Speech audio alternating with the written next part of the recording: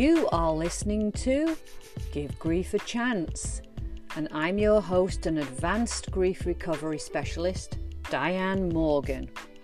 And these podcasts are all about bringing grief awareness out into the world, because even today, my friends, grief is hidden and it's tucked away. So come along and join me on this journey. Let's start to bring grief out into the open, and maybe you'll be brave enough to give your grief a voice. This is episode 115. Hello to all of my lovely podcast listeners and welcome to this week's episode. I hope that you're all doing really well, and as always I'd like to say a big thank you to everyone who takes the time to listen to these podcasts. So this week I'm going to be talking about sexual harassment and grief. Now, I think we can all agree here that hardly a day passes by without us hearing of yet another case of sexual harassment on the news.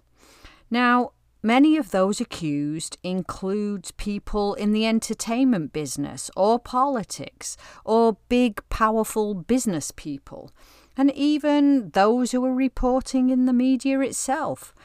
What we need to remember here is that this is an issue that's not limited just to the rich and famous, but it's truly one that's encountered on every level of society.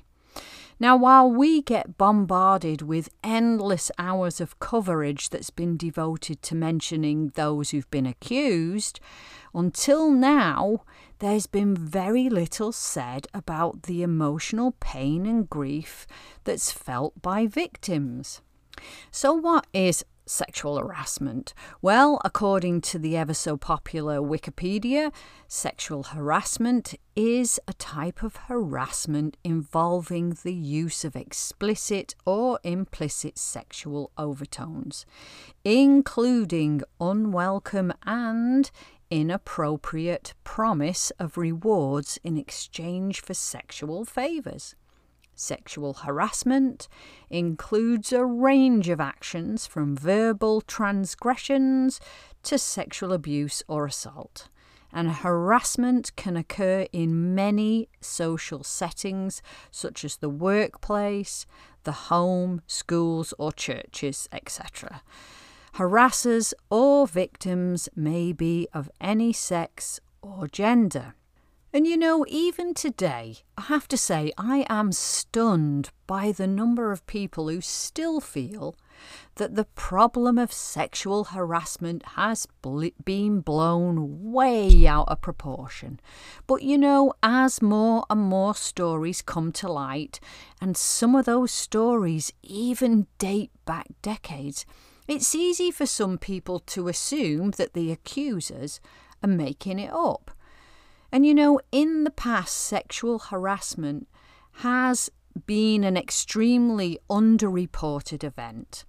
But as we're hearing, most of the reports that are finally being voiced are incidents of sexual harassment in the workplace. But if you really took the time to look and think about a number of other situations in which this type of behaviour might happen, the number of people who have endured this kind of abuse is staggering. And yet what's even more heartbreaking are those people who've been raped and, you know, they've chosen not to report it for fear of how they'll be treated or judged by others. And so they remain silent and they carry around that unresolved abuse inside of them forever. And one of the biggest problems are those who intentionally sexually harass others. And because we're hearing more and more about this harassment, we're finding that it's often those people who were in a position of power, and so they believe that they can use that power as a way of taking advantage of someone. And sadly, Most of those people are fully aware of that what they're doing is wrong, but because of their so-called power, they go ahead and do it anyway. And then there are those people who think that what they're doing or saying isn't at all offensive.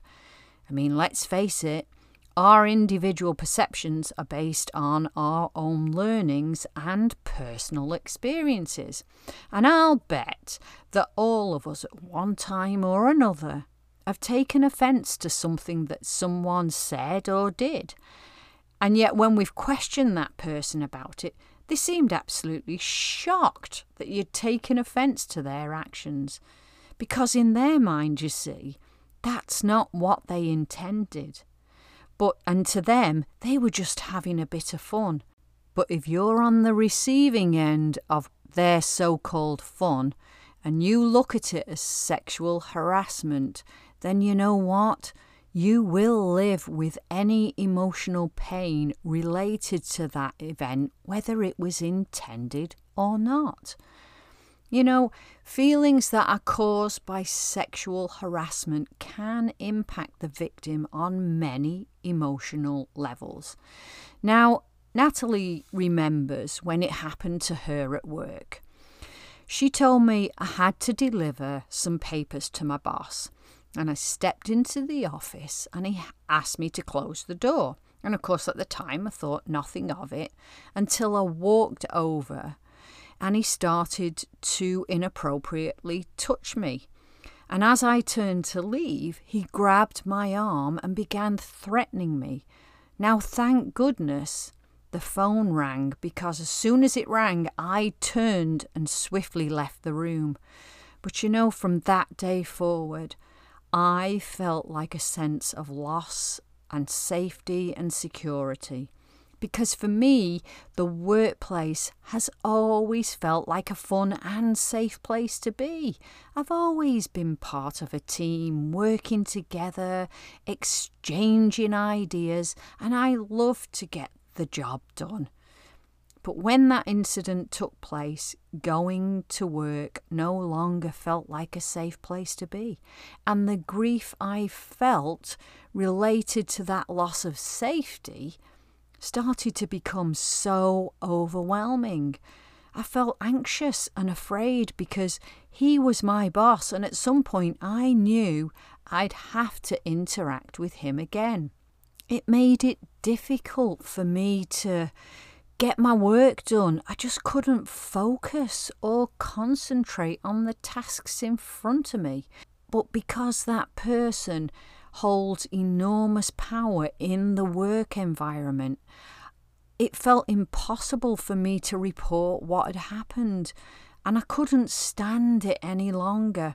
A couple of weeks later, I left and I never said a word until 6 months down the line when another woman came forward, and then I knew I had to speak my truth. And of course, sexual harassment dramatically changes any relationships. If the harasser was a boss, a co-worker, or a friend, I believe that once they've crossed that line and stepped into the role of harasser, that relationship will have changed forever.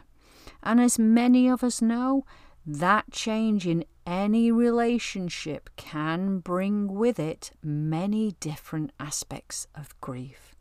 And what's really sad is that many victims of sexual harassment often begin to question themselves and wondering if it was something that they might have said or done to cause the person to do this to them. But here's the truth. No matter the situation, the grief that a victim of sexual harassment feels is very real, and it's often buried deep inside and never shared with others. More often than not, it's only after someone else comes forward to voice that they've been sexually harassed, then it might feel safe enough for that person to share the story. What's important to understand is that if you fail to deal with your unresolved grief, it will always control you because your grief is always with you. The passage of time does nothing to lessen its emotional impact on you. And the biggest problem with grief that's never dealt with is that it will stop you from living a meaningful life, and on some level, it will control you. And the Grief Recovery Programme was designed to allow people the opportunity to take the needed and effective action. It helps you to say goodbye to the control it has over your daily life so that you can look forward to a future beyond that never-ending emotional pain. No matter the emotional loss you have personally experienced, this evidence-based approach has nothing to do with getting over it and everything to do with helping you to move beyond it. Okay, you lovely people, that was it for this week's podcast. I hope that you enjoyed it and that it was helpful for you. If you'd like to find out more about my services and programs, then please visit my website, givegriefachance.com. There you can drop me an email, you can ask a question, or you can even share your story via voice message, and I'll be happy to play it on the podcast. And while you're over there, why not check out my free gifts to you? There's a guided meditation to help you sleep, a grief recovery ebook with 61 tips on the experience of grief and how to move through it, plus my fillable grief worksheets, which will help you to process your memories, thoughts, and emotions. So please feel free to use them. And if you've enjoyed this podcast, please rate it, like it, and share it. And if you feel like it, come and join me on Instagram at Give Grief a Chance Coach. And last but not least, I'd like to invite any women who might be struggling with their grief to come and join us in a safe and nurturing group on Facebook. It's called Life After Loss with Diane Morgan, and I would be honoured if you would come and join us and give your grief a voice.